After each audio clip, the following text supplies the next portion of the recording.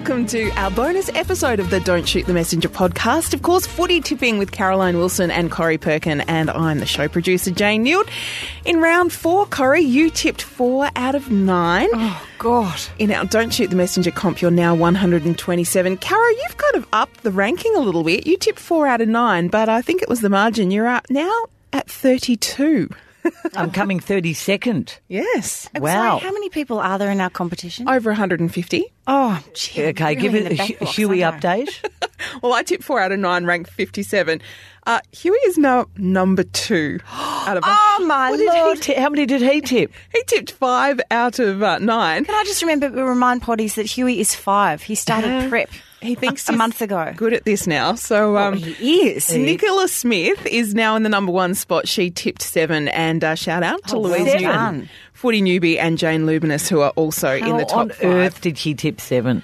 Well, Nicola obviously knows her stuff, or is good at guessing. And she's stuck with the Tigers, maybe. Who knows? And it was a pretty incredible round, Caro, wasn't it? That we saw almost all of the matches go within about 15 points, and some of them within a couple of points. Oh, well, Sunday was remarkable. I mean, they were both upsets, really. I did tip the Gold Coast, but that was still a bit of an upset, or could have gone either way. And St Kilda getting over the line against the injured Hawks was an unbelievable ending. Very low scoring round, though, and some dreadful games. Yeah, people seem concerned about the lack of scoring. Like, why, if it's a good game and it goes to the wire, why do we care? Oh, well, Corrie's coach, Alistair Clarkson, thinks that, something's gone horribly wrong and he feels lost. And the president of Hawthorn, Jeff Kennett, thinks that they've changed the rules far too often and it's done nothing. I think the coaches are to blame. Anyway, Easter is another fragmented round. You kick us off. Thursday, Brisbane Lions versus Collingwood at the Gabba. I'm going Collingwood.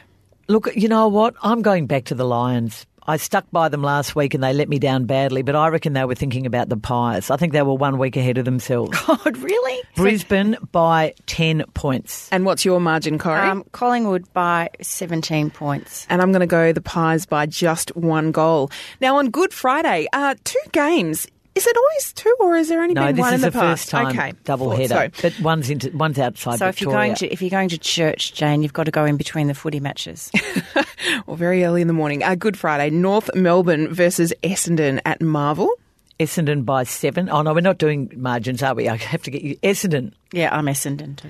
And I'm going to go North Melbourne because they did have the win last week. Oh. Yeah. I'm a little bit happy about it. I'm actually wondering North too, but I will stick. That was a very ordinary game. It was, but they won. At Optus Stadium, Eagles versus Port Adelaide. That sort of a twilight match our time.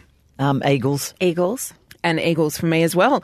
On Saturday, GWS versus Fremantle in Canberra. And of course, GWS had that historic win. Their first. I told you down in would. Geelong over the Cats. I cannot believe they won that game. It was an unbelievable win. So sad that Callan Ward won't be part of their season, though, now. Giants always win in Canberra, and they'll beat Fremantle. Yeah, I'm going GWS. Yeah, I'm going to going for the Giants as well. Melbourne versus St Kilda at the MCG on Saturday. Oh, geez. Saints. Really? Ooh, you seem sure about that, Corrie. I thought they looked really good on Sunday, as much as my heart was breaking. We will find out whether Melbourne are back or not after that win over Sydney, who have been pretty ordinary. No, I'm going the D's. I'm going to go the D's as well. Richmond versus the Sydney Swans at Marble. Of course, the Tigers just managing to make it last week. No, Tigers will win that one. Yep, I'm with Richmond. And Richmond for me as well.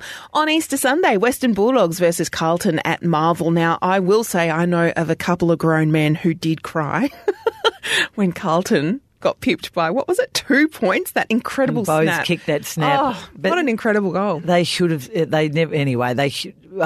Carlton got to 3 goals ahead. They should have won. But the Gold Coast had Peter Wright kick that goal. They should have already won the game. But I'm going for the Western Bulldogs. Me too. And the Bulldogs for me. Adelaide Crows versus the Gold Coast Suns at Adelaide Oval. I'm going Adelaide. I know this is crazy. Oh, no, they've got to come. They've got to come good. Gold Coast have stumbled over the line by less than a goal 3 times and they've lost by less than a goal. I think this will be a bit of a blowout for Adelaide. I'm actually going to tip the Suns. Wow. Easter Monday, Hawthorn versus Geelong at the game makes me feel MCG. sick. This is number 1 versus 9. I know. But look, I'm going Hawthorn. I don't know why. No, I am. Well, you know, this... I thought they looked really underdone on Sunday, Carol. I thought I know they had injury issues, but they looked unfit. They had run out of tiger in the tank. Oh, well, they lost one of their best defenders during the game. They lost Jay in Frawley. I know. They lost Jaeger O'Meara before the game. I know, they were all working very hard, but they just, to me, looked really lacklustre. Anyway, I'm sticking with them. No, I think although a lot of people, often in this game, it's a standalone game, Jane. Whatever has happened, the periphery around the season often doesn't matter. That's exactly right. But I'm going with Geelong. Yeah, I'm going to tip the Cats as well. Thank you, ladies. Have a fantastic Easter. Good luck with the quince tart, Carrie. You'll be hearing all about it next week, Jane. All about it. And if you'd like to join the tipping competition, you can head to the show notes. It's not too late to join the Don't Shoot the Messenger. Yeah, and I'll just give you the tip. Don't follow Corrie's tips. And we might get Hugh in as a special guest. Follow Hugh. Happy Easter, ladies. And what do we say? Don't shoot the messenger. This podcast is made possible by our sponsors, the Interchange Bench and Vital Smarts. Feeling bullied or harassed by other people but lacking the ability to confront the situation safely? Developing your crucial conversation skills will give you the tools to talk when the stakes are high. Giving you the confidence to speak up in even the toughest situation. Visit vitalsmarts.com.au.